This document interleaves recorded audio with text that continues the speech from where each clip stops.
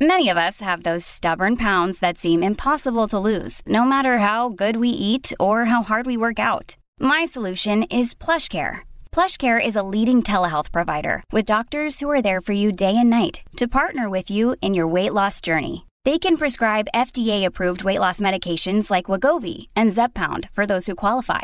Plus, they accept most insurance plans. To get started, visit plushcare.com/weightloss. That's plushcare.com/weightloss. Cavalry Audio. My name is Cade Courtley, and this is Can You Survive This Podcast? The show is designed to teach you techniques that will increase your chances of survival in any life-threatening disaster scenario imaginable. Join me each week as I challenge my guests to see if they have what it takes to get out alive. Knowledge is power, people. Can you survive this podcast? My fellow survivors, if you can hear the sound of my voice, it means you are still alive, and it continues to be my mission to keep it that way. Welcome to another episode of Can You Survive This Podcast? I'm your host, Cade Courtley. Today, another amazing guest. I'll keep this short. An author, a TV personality, but most importantly, a fighter for those whose voices aren't heard. She's pretty much committed her entire life to making sure those voices are heard in a very selfless way of helping these people out. Folks, please welcome the amazing Erin Brockovich to the show. Erin, welcome to the show. How are you today? I'm good. How are you, Kate? It's really nice to be here. Oh, it's a pleasure to have you. I have an incredible respect for those who fight for those who can't. Where did that come from? Was it the way you were raised? Did you develop it? A combination of all of that? Personal experiences? Because I have nothing but respect for that. Combination of all of that. And I didn't always see these things until I got older in my life and started having a family and children and began my work in Hinckley. I grew up in Kansas, and I had two amazing parents. My dad was in the Navy, a football star at KU, fighter pilot. And I'm a military mom, and we can talk about that later. But my mom and my dad, they just were these just down to earth, real people. My dad always taught me the greatest gifts we have is our family and our health, and how we can deteriorate that system through a lie or deception. And it disrupts our respect and our trust for one another. That was ingrained in me as a child. And my mom was a journalist and just had this most positive nature in life. And I had a really good upbringing. And my parents' biggest struggle was my biggest struggle. And at the time, it wasn't diagnosed as dyslexia, but definitely a learning disability. And so throughout my years, and to answer your questions, your parents, something that happened, how do I support others? Because for a huge bulk of my life, I was always perceived as the underdog. And because I was different, I was labeled, or I didn't learn like everyone else, or it became too difficult for a teacher to understand me. And my mom and dad saved me. They didn't want me to slide through the cracks. They knew, they knew I could learn. They knew I was smart. And my mom is the first one that taught me to have stick-to-itiveness. And I really never knew what that meant. I thought it was a Kansas slang word like, cattywampus or slaunch-wise. I'm like, what the hell is this word? And I challenged her on it one day, and she got the Webster's Dictionary and read me the definition. Noun, propensity to follow through in a determined manner. Dogged persistence born of obligation and stubbornness. And I'm like, oh, wait a minute. I understand that. Stubborn is my middle name. I am determined. I am dogged. And she wanted me to learn to keep pushing through. If you want to get to the other side, you got to push through it, right? You got to go through it.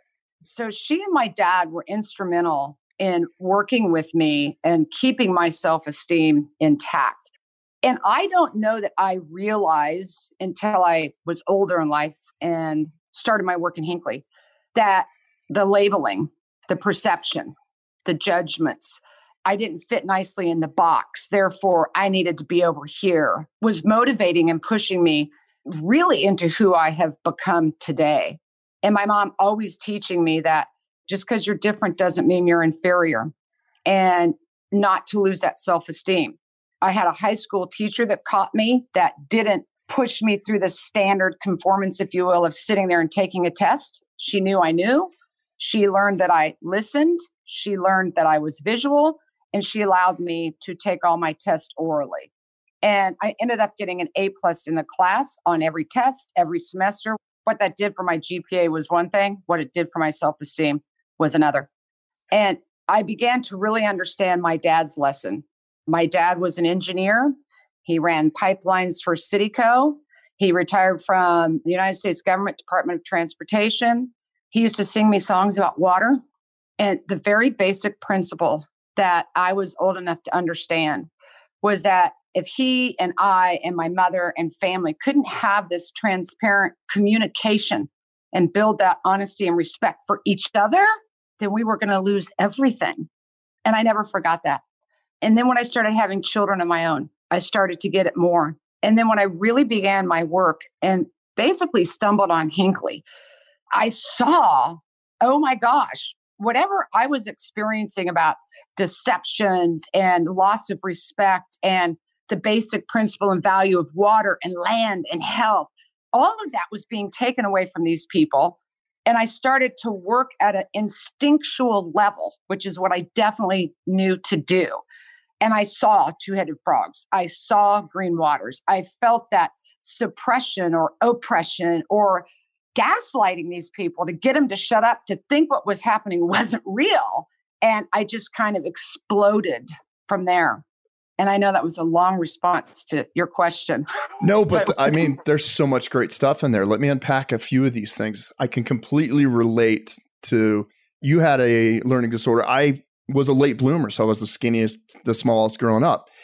And I didn't realize, as frustrating as that was at the time, it put a chip on my shoulder that would pay off 100-fold later in life when I decided I'm going to go try something extremely difficult. And because of that chip on my shoulder and that tenacity from the younger age, it just accelerated me through that process. Yeah, we don't always see that at the time. Absolutely not. But looking back, I could not be more grateful. It's just, okay, we had to endure challenges at an earlier age than most of our peers, but it made us, I think, I can speak for myself, it really was helpful down the road for me. It is. And innately, I would pick up on my own common sense set of skills, which I think is invaluable. And we discredit that often enough. And I tell people, if you use common sense, you'll logically do the right thing. Yeah. And I could have picked up on stuff instinctually, but also my mom, and just that word stick-to-itiveness that got into my head, that dogged, determined, stubborn, persistent behavior. And frankly, I think most of us are that, but we question ourselves. I do a lot of keynote speaking, and I often talk about logic, leverage, loyalty, and love, my program RAM. And many times we stand in our own way. And for me, a lot of it's been a process of getting out of my own way, meaning that voice in your head, you can't do this. I mean, everybody told me in Hinckley, not a doctor, you're not a lawyer, you're not a scientist. Why should we listen to you? Why do you know anything? And I was so struck by that. I'm like, I don't have to be any of that to be a human. And I don't have to be any of that to give myself permission to say, I'm cutting this noise out. I see something that is not right, and I'm going to push through that. And I think that that's really important. We often doubt ourselves. And I feel that I grew up doubting myself because of this disability. And in hindsight, that disability was my gift. So it's hard for us to look inward into ourselves, because that's where you will open up and flourish. If you can just keep pushing through that moment that you think you're not going to get through. I think we are there again today, by the way. Well, yeah. If there's ever a space for not quitting, it's right now. I can't wait to get into Hinckley. But before we do, it sounds like you had parents that instilled core values into you at an early age. And I hate to say it, but if you go ask a millennial on the street, hey, what are your core values? Not only do they not have them, most of them, but don't understand what the concept of a core value is. Well, it's very true. They're an interesting generation for sure. I think they're obviously into the social media, the computers, the tech, and all of that, which is one thing, but I think in a way disconnected them. And I worry about that. For me, that grounding is this environment. It is those principal core values. I ask people in my RAM program, which is realize, assess, and motivate oneself. And the A is for assessment. And take stock, not in what you have, but in who you are. And that is character. That is courage. That is value. That is respect of yourself, of another, of the environment. So I think because their brains were in all of this, and my family, most people of that generation, you and I, we were out in it. I'm a soldier on the ground. I'm a foot soldier on the ground. And for me, there's nothing better than being in it, on it, a part of it, feeling it, experiencing it, the environment, looking at it, observations, all of that. And somehow they may have been disconnected from that because they're a generation that got into the whole tech thing. They're inside, they're doing this. And that's an interesting observation that you just said. And that's been part of my job for the past 20 years. It's like, oh my God, how have we become so disconnected from this? And I think if we continue to get further and further disconnected from it, I think we will continue to see more and more of the issues that are facing us today. And how I feel so much of my work in the future will be getting information out, inspiration, empowerment, knowledge. How can I get you to reconnect to yourself? And for me, myself has always been connected to those very core values in this environment. I mean, just listening to you for the last couple of minutes, you still have every bit of fire in you.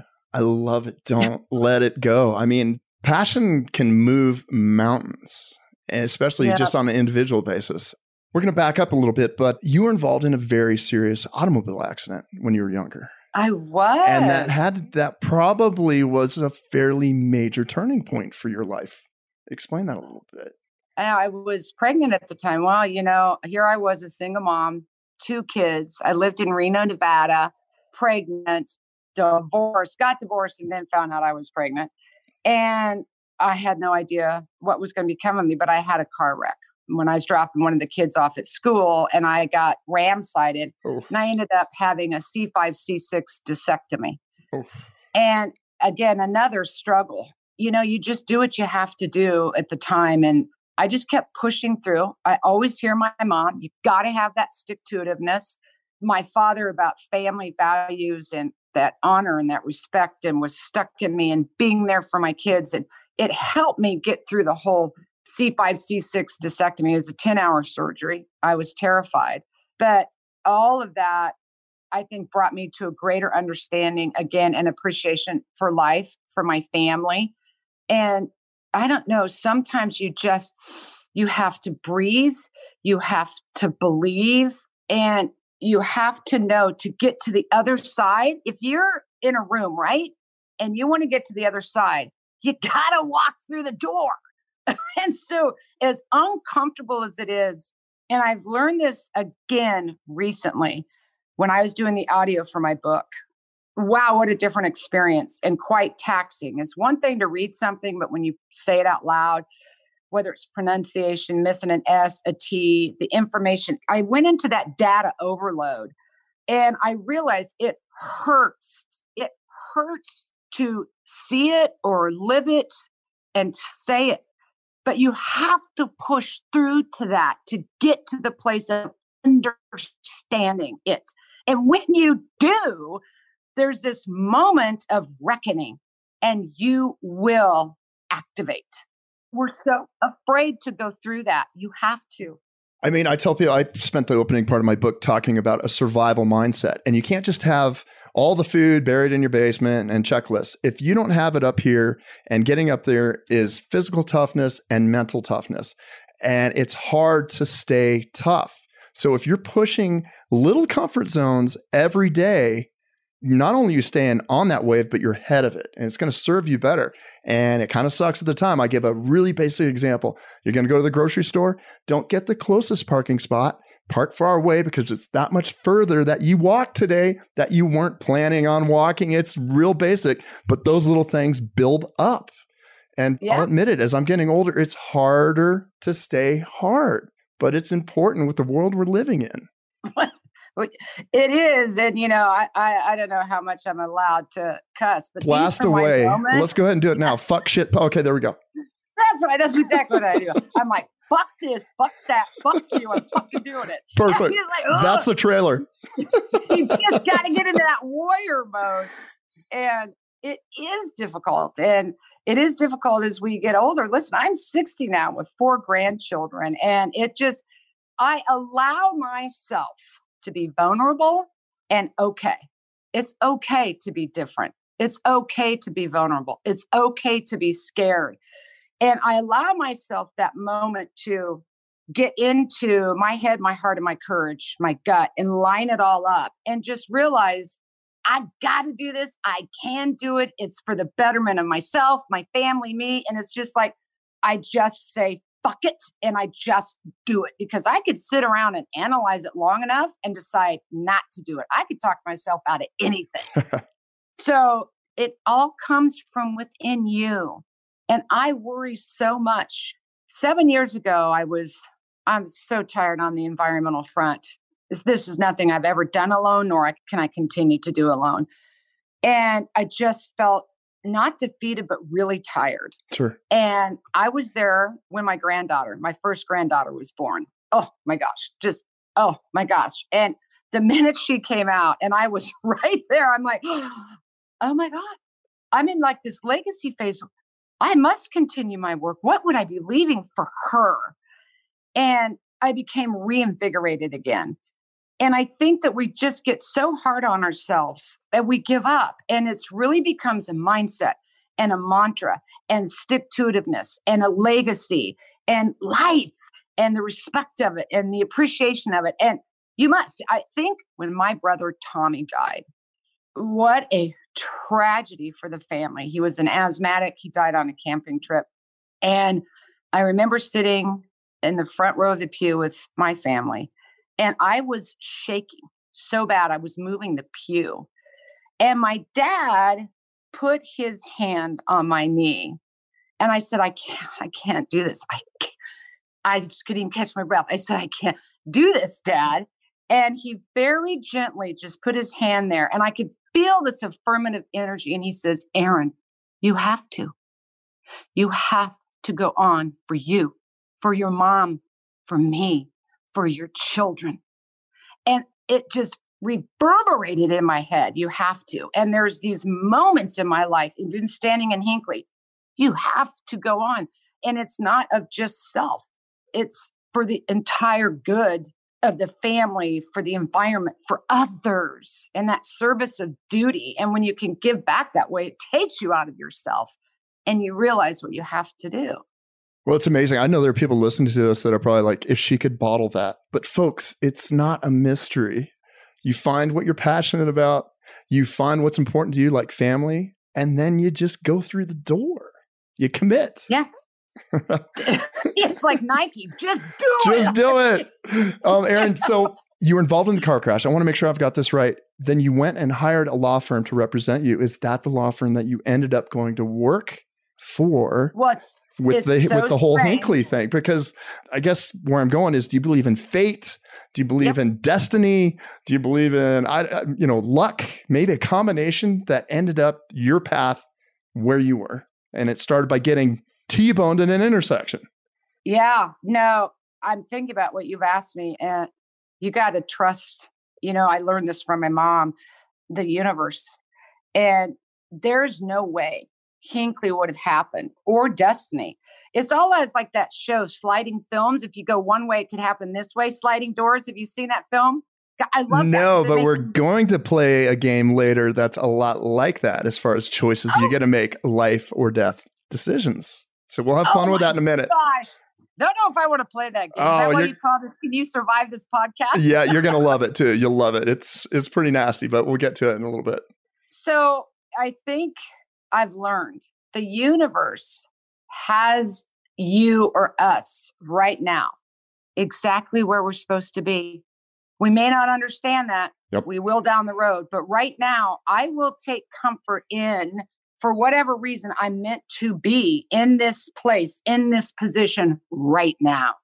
And that car crash was a part of getting me there. All of this, speaking with you today, is a part of where we move next. We're supposed to be here today. And I absolutely believe that, because otherwise I will implode in my mind trying to figure it out, or no one's going to come save us, fix it, do it for us. I have to. And that gives me comfort. I'm meant to be in this space right at this very moment. I may not know exactly what it means, but it's part of the journey. It's part of a process. And yes, I do believe that the universe, it's so magnificent. There's so much we don't know. And I just believe in it and the environment. And we're meant to be right where we are, every one of us, right this moment. May not have a logical explanation for it. So you can call that faith, destiny, maybe. I think it's a combination of a lot. But I do know that I'll drive myself crazy if I question everything. And I happen to be like an empath, and I can feel things. If you talk to people I work with, they'll tell you, oh, she's scary. I'm serious. And I even feel like crazy. I said that to someone this morning where it's like, oh my gosh, I see dead people, right? Because it's an energy and you feel it, you know it, we question it. It's guttural, it's visceral, it's in your body. And I can walk in a room that's got 100 archive boxes and everyone's searching for a document. I'm not kidding you. I'm almost afraid to even say it. I will sit there and I can feel and I can tell you where it is. I've done the same thing out in Hawaii. We're involved in a big DBCP contamination in a 9,000 acre plantation pineapple field. And everybody and experts could not find the well. I'm not kidding you. I went out there and I stopped and I connected. And I'm like, it's right over there. And it was. That's amazing. Buried way back in the field. So that's why I am the way I am. And I know it sounds weird and it's like, oh, dee, here we go, weirdness. We are energy. If you will stop enough to even notice and feel it, you'll figure it out. You went from being a client of a law firm from a car crash to working for the law firm. Oh, I don't mean to interrupt you, but I want to go back and answer your question about that. Yes. What happened was I had come down to LA prior. And when I was here, I met the biker dude, George. And it was George that came back to Reno and helped me move from there to here because my two older kids' father was down in this area. And it is through George that I met Ed Masry for my car crash accident. And well, the rest is history. I mean, that's just it. The one more layer of connect the dots that ended up putting you right here. It's yeah. If you think about it too much, it'll kind of make you nuts, but you really, I know, right? I mean, half of it is, okay, this is the path. And then I think the other half, what am I doing with these incredible events? Am I going to quit or keep fighting? And just the combination of the two, and look at you now. It's really awesome. But I didn't mean to cut you off, but you had asked me that. And sometimes I'll go off this way. You have to pull me back. But. Oh, it's all right. It's all good. This is great. So you find yourself working with Ed Masry at a law firm, and you started with Hinckley. And anybody who's unfamiliar with it, you shouldn't be. The movie Erin Brockovich, nominated for, I believe, 5 Academy Awards. A great movie based on your story in Hinckley, where you started finding medical records that would explode into the largest direct action lawsuit in United States history with Pacific Gas and Electric, and how they were contaminating the water for, I believe, over 30 years in the Hinckley area? Yeah, PG&E gets into a lot of trouble, but yes. Now, was this, at what point were you like, this is my calling, or the fire got lit? Was it early on? You're like, because you've already talked about sort of your core values and helping others. Was this just, okay, this is a perfect fit for where I am in my life right now? That was the perfect storm. Hinckley became the perfect storm. When I went out to Hinckley, I recognized the gaslight, and I can't think of another word to use, but they saw changes in the environment. They knew they were sick. They knew the chickens had 2 heads. They knew that all the trees were dying. They knew that all the cows were covered with tumors. But anytime they said that to anybody, they were told, you're crazy. You can't believe what you see, right? And when I got out there, I swirled in that storm and I'm like, whoa, wait a minute. I've been here before. That's called my life. Everybody told me, oh, you can't read. You're not going to be a doctor. You can't do this. You can't do that. Really? Watch me. So I became instantly connected and understood their frustration in not being heard or not being seen or being told you're crazy. So as I started to see it all, I could hear, and I played it over and over again, my mom and my dad, and this stick-to-itiveness and respect and the environment. And so then all of a sudden, I almost went into autopilot, and that became my calling. I couldn't help myself. And these people helped me as I helped them. We helped lift each other up. We began to believe and know, wait a minute, this is what's going on. And I see it and it's happening. And I'm just not going to let anyone knock me off that. So the perfect storm came together in Hinckley, California. And again, I said earlier, are you there? I'm still here. Did I lose you? Oh, we Sorry got that. We got you back. Because I'm in my little makeshift no problem. studio. Well, let's just press on. This is great. Thank you. I can't believe you said that. You just said press on. My dad, the slogan, press on. Military stuff. Is in every nook and cranny and purse and wallet that I have. Omnipotence. I mean, that persistence, that dog of persistence. Press on. I cannot believe you just said that to me. It's a never quit way to live. It is. And that's what happened in Hinckley, right to our conversation. And you just said it. Press on. And here I am today. I don't think when I did Hinckley, I had any idea that what I was getting into was going to be a representation of not only these issues in America, but globally. Well, I love the part you talk about. You had gotten exhausted and then you saw your grandchild born and that recharge and the energy that you undoubtedly have. I love it. It's inspiring. What keeps you going? Is it family? Is it doing the right thing? Or is it just your DNA? This is who I am. I'm a fighter. I need to press on. It is who I am. And for me, it's been what keeps me going is, my children we've been through a lot. I'm a military mom, 2 United States Army. My son was in Afghanistan. Awesome. Proud mom. Right there with you. And my youngest was military police. And it was rough with my son coming home from Afghanistan. And, as a parent, you're only as happy as your unhappiest child. And you want your children to be happy. And the struggles, we went through a lot with my youngest in the military, Matthew in Afghanistan, these ups and downs. And I always find inspiration from my children, but I also know I need to be there for them. But what I learned is that when I get that exhausted, I have to be there for me. And it's almost, I have to embrace myself because you cry, there's tragedy, there's traumas, you feel weak, you feel vulnerable. And instead of hating yourself for that, loving yourself for that, because that's what makes you you. And I don't lose that passion, but also be forgiving and tolerant of your own quirks or things that annoy you and embrace those. And so it was when I took that moment where I felt so tired, the energy of life reinvigorated me again and gave me that moment to reconnect with myself as well. And that's what I have to really keep intact. And she has to say, because my kids are all gone and grown now. They have their own lives. I feel like cats in the cradle. They grew up just like me. and I'm divorced again. Oh my God. And so here I am at 60 and I'm like, I gotta be okay with me and embrace that. And I worry about so many people and I'm in these communities and it's that, how do we help them again, feel good about themselves? And that's a journey they have to do. And when they realize No one's going to come fix and change that other than you. And this is where I talk about my programs. What's logic? It's your common sense. Follow your gut. We have one.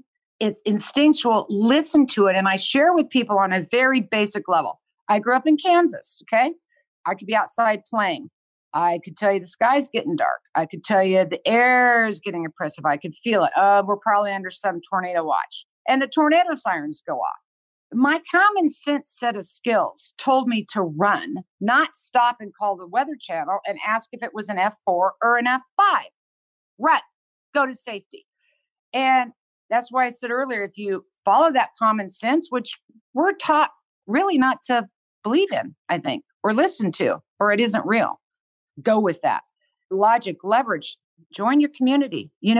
Don't isolate yourself away. And I saw that in Hinckley. It was when one had the same story and another and another and another and another. And we realized we're not that different, and that you join that collective force, you have an even stronger voice. Logic, leverage, loyalty. Stay true to your cause. We embark on journeys, and at the first moment it doesn't go right, we abandon ship. Nope. You get involved in that cause, you see it through to the end. And I have met more people in these communities. They don't care if it's 1 year or 5, 7, or 10. They're there in it to the end. Logic, leverage, loyalty, and ultimately, what's your why? Why in the hell do we get up every day? This is one crazy ass world, don't you think? Oh, yeah. And the negativity and the hatred, and it just goes on and on and on. We get up every day because we love life. We love our family. We love our jobs. We love the environment. We love sending our kids to college. We love being at that wedding. It's love, which is this incredible energy. And then I mostly teach, realize, assess, and motivate oneself. Realize who you are. Assess who you are. And here's the thing. If you don't like something about yourself, who cares? It's like remodeling a house. Yeah. If your appraisal of yourself is low, remodel something. Go back to school. Go play a round of golf and become that golfer you want. You can do that. You just have to realize it. Assess not what you have, who you are. Identify yourself not with what you have. Who are you? What is that courage? What is that character? What is that love? It's there, and embrace it. And mostly at the end, M is about the motivation. And we live in a crazy world, and it's spinning faster and faster. And I am telling you, there's days I'm thinking, oof, I'm going to lose it. And here's the secret. You have to disconnect and refuel and reboot. It's like a computer. When you get a lot of data coming in at once, what do we get? The blue dot up there that just goes around and around and around and around. Like, hurry up. Spinning. And get in that space where you can hear yourself think. You can feel your own heartbeat. You can connect to that internal self. It's guttural. And reboot. And when you do, you'll find that motivation and that passion to come out and press on and do it again tomorrow. Erin, can you imagine if everybody was required to do one thing a day for somebody else? It's so basic. Can you imagine the tidal wave effect that would have in our country? Absolutely. And we've talked about that in the environmental place. Everyone's saying, how can I do one thing to make any difference? Well, imagine if you did one thing and just teaching your child on plastic bottles and recycling, and that every single person on your street did that.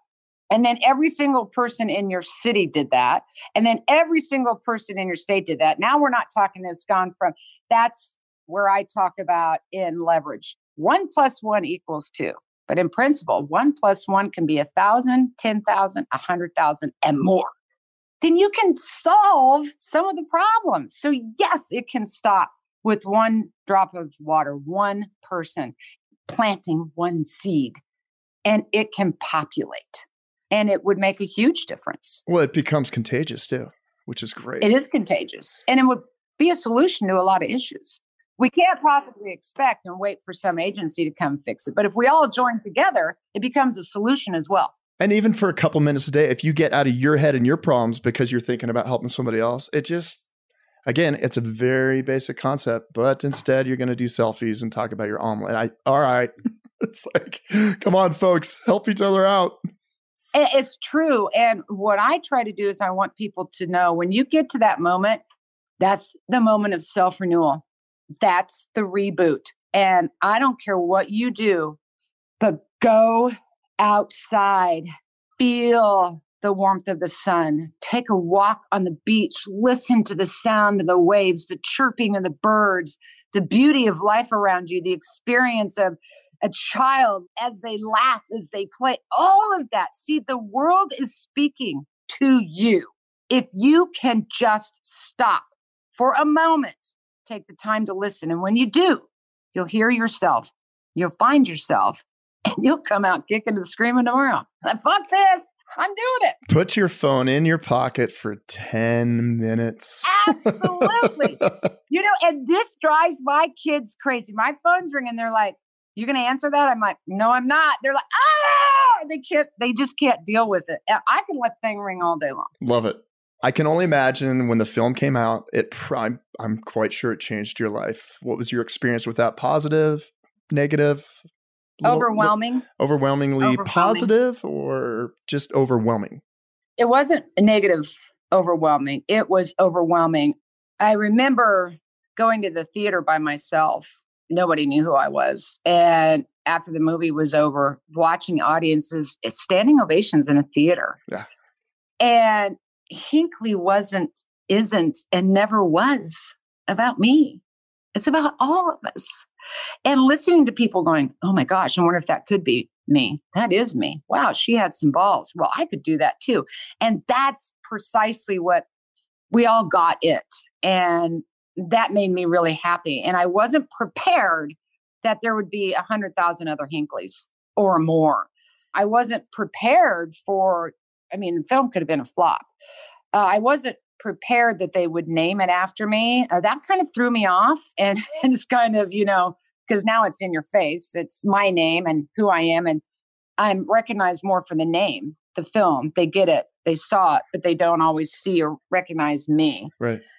And just the amount of work, the idea that this had been going on everywhere was pretty overwhelming and still is. Well, let me ask you that. 20 years down the road here. If you had to put a number on a percentage of the United States that has contaminated water, what kind of number would you say you would put on that? Really? Huge. Wow. Every state in the United States, I could tell you right now where like hexavalent chromium problems exist throughout the United States, but in Italy and France and Greece and South Africa, Australia, it's global. It's a global chemical. And within every state, multiple towns, multiple cities across the entire United States has Superfund sites, has groundwater contamination, has soil vapor intrusion, has air pollution issues from huge releases and mishaps. Every single state. And what would be your recommendation if somebody's like, "I don't know if my water is safe"? I always tell them you can email me. You can start with your municipal water system. Don't be afraid to ask questions. Oftentimes we don't because someone else is going to think, "What are you doing? What are you saying? Don't be stupid." Ask questions. Use your common sense, observation. I can't tell you every single day, every day. I guarantee you there will be 1 to 3 today of people sending me pictures of their tap water. It's yellow. It's orange. It's brown. It's green. It's got oil in it. It's got sediment in it. They're lighting it on fire. I'm like, what is it you're missing? They know. And what I've learned through the book, through my community and on the ground is I think people are asking for permission. When we grew up, you remember in class, you raise your hand, "I need permission to go to the restroom." What I think they're really asking for is support. And when you get that support, they oftentimes rise. And so if you're calling me for permission and you need me to support you that, yeah, that's brown water. Yeah, I'd be concerned. Yeah, I'll make that phone call. And I'm the gal for you to call because I'm going to support you in believing in what you see, what you're experiencing, because I'm not there. You are. And the direction you need to go to begin to find answers. First thing is when you see brown, black water coming out, don't drink the water. It's happening everywhere. That's why the book is about the national water crisis and what we, the people, can do about it. Stop looking for the hero and become it. Well, I want to get into that now. That's a perfect segue. Talk to me about Superman's not coming. Yeah, that's so disappointing. You know, it's the kind of, I've had to learn the Cinderella story and the Prince Charming's. Prince Charming's not coming. Dang. Well, I got to get over that one. Everything who we became as a society today was all good and well. And society today has to see going forward. There isn't going to be one agency, federal, state, or local, that's going to come in and fix your problems. And that we don't, in many instances, always need that because we're here. And this is everything we've been talking about. When you're in your community and you see that contaminated water, you become that leader. You become that hero. Ask the questions, ask the municipality. And I encourage people to get involved in local politics at city council level. Most people, if you've ever been to a city council meeting, there's no one there. They're in there talking to themselves. Yeah. And I could blame them for something, but why? Because oftentimes they might not know what's going on if we don't come in and tell them what's going on. And we talk about this in the book. Even in Hannibal, Missouri, one of the ladies decided to run for city council. She did. She got a referendum out to the ballot to the town to get rid of chloramines. They did. They're lead free now. You can do that. And so it's just going to begin with you taking some action. What about by the people, for the people, we the people? Have we gotten comfortable or complacent or bought the Kool-Aid? I don't know. Yeah. Someone's going to come save your ass. And when you have these problems, you need to look to yourself first to start asking those questions, to be a part of the solution, and stop waiting for someone to come fix it. You can take that action. And sometimes people just need a tiny little push, and then they get they get their rear in gear. They do. And I'll tell you what, that 99.99% of the time now in communities, I will see men, but I'm going to tell you 99.99% of the time, it's usually one pissed off mother that's like, oh, hell no, hell no, hell no. And they are on the move. Oh my gosh. I got involved with a group of women on a medical device that went bad called Essure. And they came to me. And when I explained to them about preemption, which is a law, a device goes through FDA, and if they can show studies, then it gets out onto the market. And basically, if you can't prove some kind of fraud, even if it kills 10,000 people, you're kind of shit out of luck in some instances. These group of women went, oh, hell no. And they became 50 strong, 500 strong, 5,000 strong, 20,000 strong, 30,000 strong, 50,000 strong, and growing on Facebook. They self-funded themselves, and they rotated in and out of DC every week, every month, all year long. One group got tired. They went home. The next group came in. They never stopped. Talk about stick-to-itiveness. Let me tell you, when there's 50,000 pissed off women, just stand down, stand aside. They're coming on through. And they ultimately achieved their goal on this medical device. And it wasn't just about a lawsuit. The justice was Bayer Corporation, through their tenacity, their dogged persistence, that collectiveness. And how they did it was amazing. But they got Bayer to remove the product from the world market because they did not want any other women to have to go through this. That is powerful. And that is motivation. And in these communities, every single place I go, even in Hinckley, California, Roberta Walker, there's that mom that's going to go, nope, don't buy it, don't believe it. And when they get inquisitive and they get empowered, I'm telling you, I am a cheerleader. I'm like, go. So push them back, way back. They're there. They're there. Well, some people you just don't piss off in this world. Not a mom. Amen to that. Okay, I hinted at it earlier, Erin, but we do something on the show. Called I don't want to play. You're going to love it. You're going to love it. It's hypothetical survival world. So when we're done, you will still be alive, but let's see how you do in this hypothetical survival situation. So this is how it's going to go. I'm going to give you a scenario. and then we're going to go ahead and launch you into it. And as you go through this, kind of like the Choose Your Own Adventure books, you can choose, I'm going to do A or I'm going to do B. And if I tell you that's the right one, you get plus 10 points. If I say, well, that's probably not the best way, it's minus 10. You're a Navy SEAL, though. Wait, this is all about preparedness. I get this from my son. Mom, yeah, be prepared. but I know the level of fight and common sense in you. You're going to be able to cruise right through this thing. Okay. I have faith in you. I do. Okay. All right, so here we go, Erin. This is your hypothetical survival world scenario. You are at the airport in Edmonton, Ontario. You are heading to a town hall speaking engagement, as well as you're going to look into some complaints about some water quality issues in a small community about 150 miles north of Edmonton. So you find yourself, it's fairly late in the evening, and you are boarding a 10-seat commuter plane, one of the little puddle jumpers. And you look around, and there are only 2 other people in addition to the pilot on the plane. So do you have any questions so far? You're getting on a 10-seat puddle jumper, heading to a small community about 150 miles north of Edmonton. And it's in the evening. Ready to roll? I'm ready to roll. You want any response from her yet? Or No. I've been in this scenario too many times. And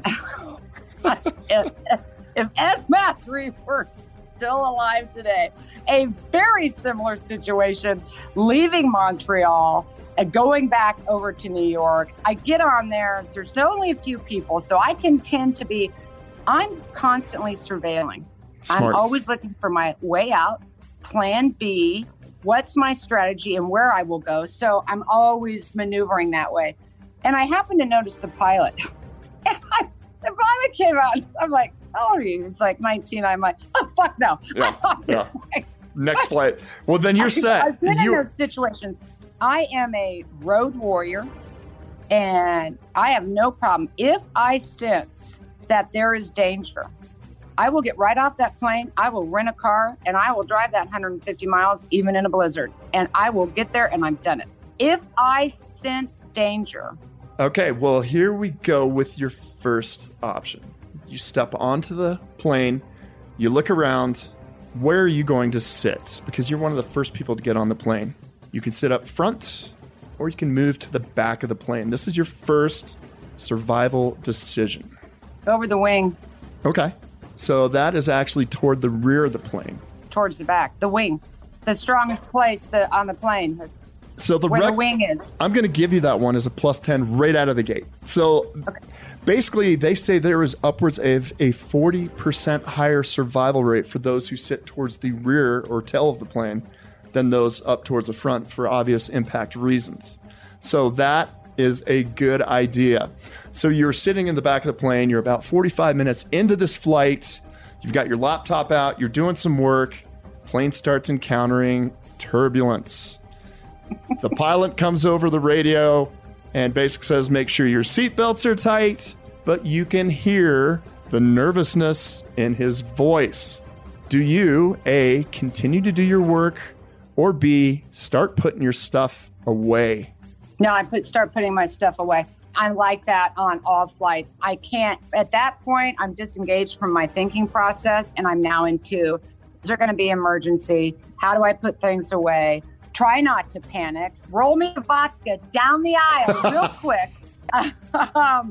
And this is an interesting conversation. I fly all the time, and I'm not the best flyer.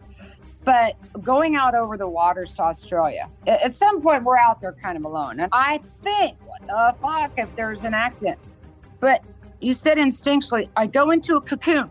Earphones come off, TV goes off, computer goes in front of me, and I'm almost in an instinctual cocoon on preparedness. That's what I do. Nope, I don't keep working. And that is absolutely the right thing to do because, folks, you talked earlier about situational awareness, preparation. Yep. If you're dealing with turbulence and a small plane and you can hear your pilot is nervous, put that stuff away. This is also a great opportunity. Yeah, like you were saying, okay, where are my closest 2 exits? This is my plan A. This is my plan B. Another great opportunity, roll down your sleeves. If you're wearing something that's flammable, some kind of a synthetic, let's get rid of that. Let's make sure shoes, boots, or whatever are good and tight. And absolutely, just start thinking about the situation you're in. If it ended up being a waste of time, okay, but it won't be for you because, again, that's 2 correct plus 20, because a few minutes later you hear brace for impact. Never, ever a good sentence, but you do. And you have augured into the side of a mountain. Everything violently comes to a halt, and you're still breathing. So do you stay put and try and assess your injuries, or are you going to evacuate that plane immediately? It has come to a stop. You're going to see what's going on. Again, so much situational awareness. At that point, I think serious instincts are kicking in. I'm going to smell for gas. Definitely going to look to see if I'm stuck in something. If I'm not stuck in something and I smell gas and I may have a broken leg, I'm going to get out to my nearest exit.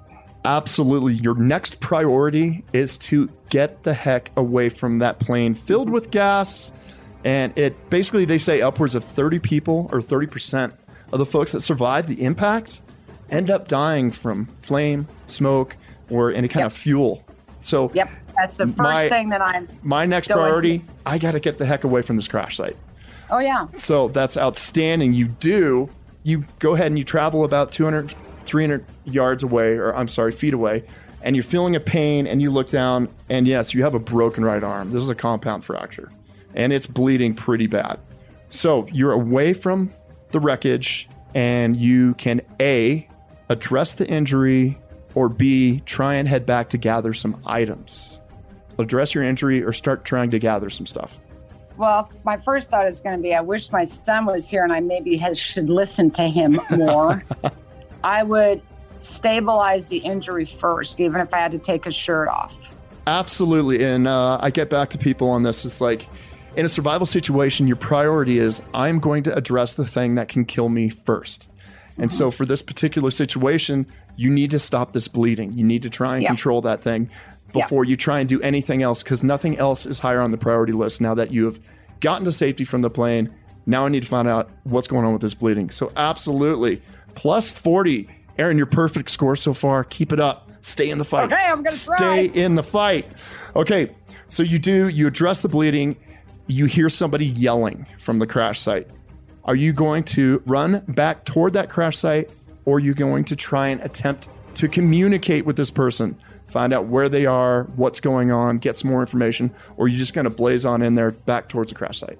No, I'm going to communicate with them. I need them to know. My first thought would be, if I've got somebody panicking, they're panicking because no one's there, I'm going to signal to them, I'm here, where are you, and establish that communication so I can actually find them. And then I would go in and I assess the situation if they're even speaking. You nailed it. You basically are assessing the situation from a safe distance. I need to find out more intelligence about what is happening with this person. Okay, they're talking, so they're probably in pretty good shape. Where are you at? What is your condition? Instead of, I'm heading back to this potential explosive crash scene. So yeah, absolutely. No, I communicate with them. My first instinct is, I would know they're fearful because they feel alone. And I would establish, you're not alone. I'm here. Where are you? Because I think that helps that person come down maybe a notch. Yes. Then in a survival situation, it is a communication skill that you have to have, because if somebody panics, it's like when someone's drowning. They can take it down. Yeah, I mean, it's exactly what first responders do. The first thing on their list when they come up on a scene is they need to assess the scene and see if there are any dangers so they don't add to the body count by themselves getting hurt and just rushing in. So you nailed it. Assess the scene, figure out what's going on, get more information, and then you have the opportunity to, okay, so you head to the site, you find this passenger, you see that their legs are pinned, all right? And basically, you're talking to them, they don't appear to have any other injuries, they're just complaining about their legs. Are you going to try and pull them out of this situation and worry about maybe further injuries, or are you going to leave them put? They always say, hey, you got to worry about a spinal injury, and you can make it worse if you move them. But this person is sitting in a crash wreckage that is starting to smoke. Leave them in place, or try and remove them but worry about continued or additional injuries?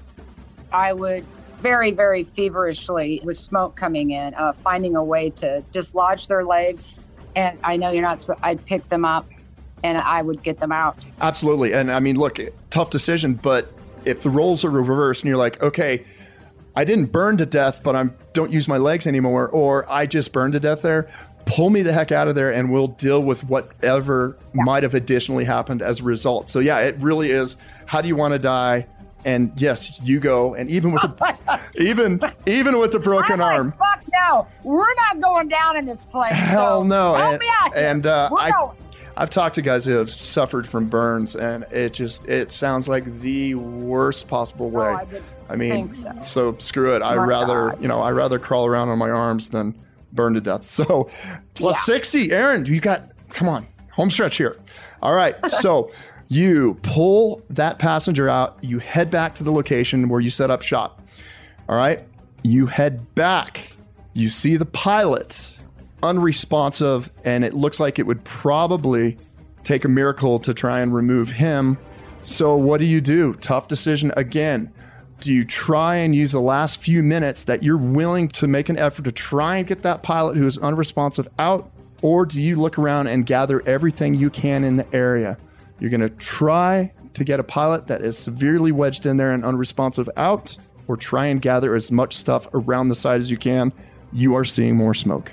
Unresponsive with a pulse? Potentially. Yep. You know what? Potential pulse? Very labored breathing, very light pulse. Again, you have a broken arm and you're looking at a situation and you're wondering. I've already forgotten about that. Well, yeah, you're on adrenaline right now. You're like, I've got a left arm. But you can only choose one. Try and get that pilot out of there, or try and grab everything in the area you possibly can that might help you out in this situation. I certainly try. If I find myself in it, now you're gauging time and smoke and other circumstances too. Yeah, and let's just say you maybe have another 30 seconds before this wreckage is filled with flames. Oh man, it's so hard to think. I would try to get this person out. I mean, we're kind of talking about the concept of, there's a few concepts here. There's triage, which anytime a first responder shows up, they're like, okay, I have a really good chance of saving that person. Unfortunately, that person's probably too far gone. And they have to do this in a second-by-second decision. Which one can I use my energy on to try and save? And which ones if I try with them, I'm not going to save. It's tough. So right now you're confronted with, I mean, do you try and save the pilot and potentially die in a fire? Or do you grab some equipment around that will potentially keep you and the other passenger alive? It's a tough one. It is. I'm probably going to do a little both. If I've got down to 30 seconds, I'm going to give 12 seconds of trying to, if I can't stabilize the situation or get them out, I'm going to cut bait. And I've got now 15 seconds and I'm going to grab and jump. Yeah. And you know what? I'm going to give you that one because you got to try. But at the end of the day, what could happen if you keep working to try and get this guy out?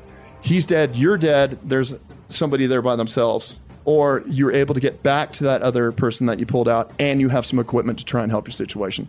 Yeah. So a tough one. Tough one. But it's a tough world we're living in. All right. Yeah. Erin, plus 70. Okay, so here you do. Am I getting out of this plane yet? You're close. You're close, and you're a perfect score, so keep it up. Please stay in the fight.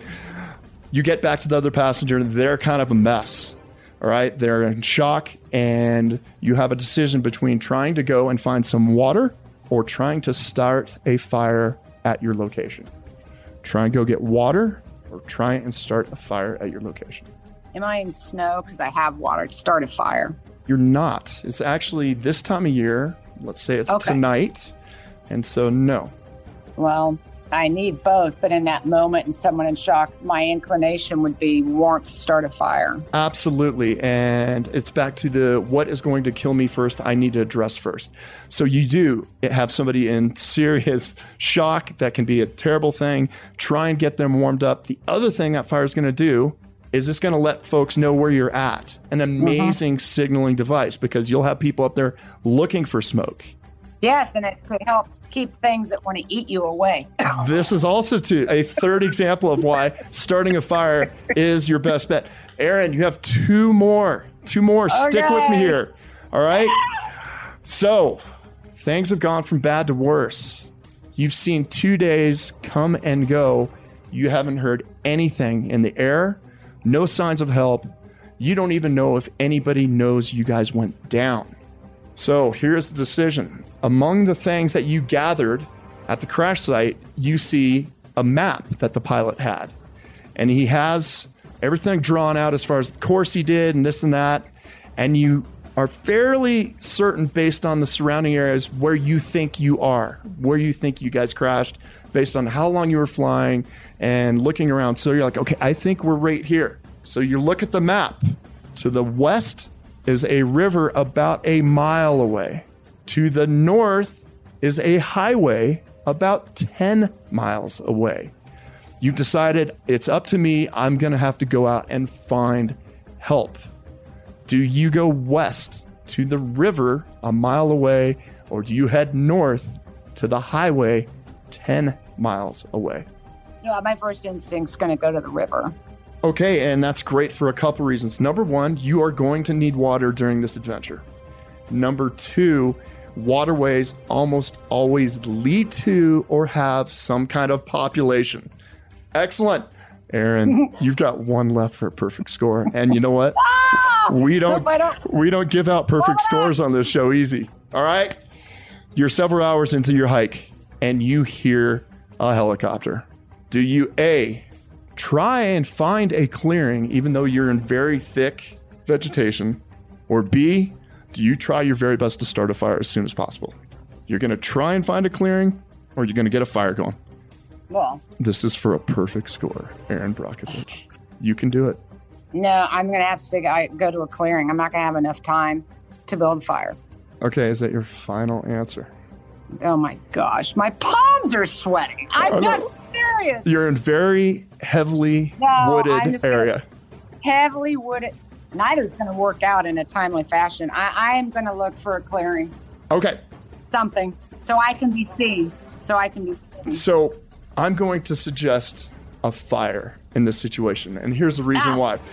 These guys, if they're I'm not going to have time to do a fire. No, it's okay though. It's okay though. If these guys are in the area, they are going to be doing sector sweeps. So they'll be in that area for quite a while. They're not going to hear you. There's a really good chance, unless they're right on top of you, they're not going to see this. But if you can get a fire started, they will see smoke for miles and miles, and they will home in on that. That would be my suggestion. If you have a good argument for the opposite, I'm all ears. But you did amazing. Yeah, no, listen, we've had long enough conversation here. I'm always happy to look at, that was something valuable to learn that I might not have thought of. My instincts would tell me my first fire was still going. So Sure. That would have given me some comfort, would be along that water in that dense forest. I don't know that I will get a fire together fast enough if I don't see a clearing. And for me, like I told you, I kind of looked up, people don't see that we're talking together. If I've got an immediate space that's a clearing that I could jump at, I would, but I wouldn't. Either or, that's a situational thing. It really is too. It really is. But the thing to remember with a fire, especially out in the woods like that, if you put some moist or green stuff on there, it is like a gigantic cape that you can see for miles. And the contrast between dark gray smoke and green trees is awesome. So it's really great.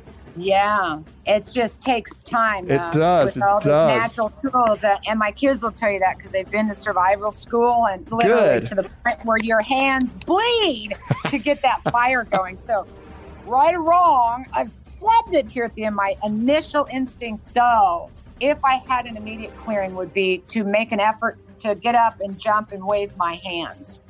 And if they passed, maybe at that point I'd come back in thinking build a fire, a way to see me. But that isn't something that happens. And, you can hit that rock together a lot before you can get. Well, yeah. And look, in the real world, you could do both. But unfortunately for hypothetical survival world, dang it, there's only one. But you have 80 points. Dang! You did great. I got That's 90%. No, that's a great score. You did awesome. Erin, I can't thank you enough. You are so inspiring. Don't ever quit that fight you've got in you. I love it. I wish more people had it. Honestly, I think it's amazing. I can't thank you enough for your time. Is there anything else you'd like to discuss or anything you would like to tell the folks about? Thank you to you. And I'm intrigued with you and an ex-Navy SEAL. And I mean, my gosh, if anyone's great at survival and dogged persistence and tenacity and determination is you. And as a military mom, just to say thank you. And you're such an admiration for so many and such a representation of strength and kindness and being there for all of us. Well, thank you. Thank you. It's we could do this all day long. You've helped so many people out. It's so awesome. You have kids out in the military, and I hope they're doing well, and I hope they're safe. And hey, folks, thanks for joining us today. If you enjoyed the episode, please share it with friends, family, loved ones, coworkers, anyone you care about, because our continued mission is to save lives. So be a survivor, not a statistic, and be sure to subscribe and listen for free on Apple Podcasts, Spotify, Google Podcasts. Watch us on YouTube or wherever you get your podcasts. Erin Brockovich, thank you again for your time. You're awesome. Nothing but respect. Thank you so much. Thank you. And so are you. I'm telling you, have me back. I want to play the game again. We'll do that. We'll definitely do that. All right. Thank you so much. Stay safe. Be well. You too, Erin. Thanks so much. Can You Survive This Podcast is a Cavalry audio production, recorded live from the bunker in Denver, Colorado. Hosted by me, Cade Courtley. Produced by Brandon Morgan and Cade Courtley. Associate producer is Jeff Apple. Executive produced by Keegan Rosenberger and Dana Brunetti. Our kids have said to us since we moved to Minnesota, we are far more active than we've ever been anywhere else we've ever lived. Moving to Minnesota opened up a lot of doors for us. Just this overall sense of community, of values that, Minnesotans have. It's a real accepting, loving community, especially with 2 young kids.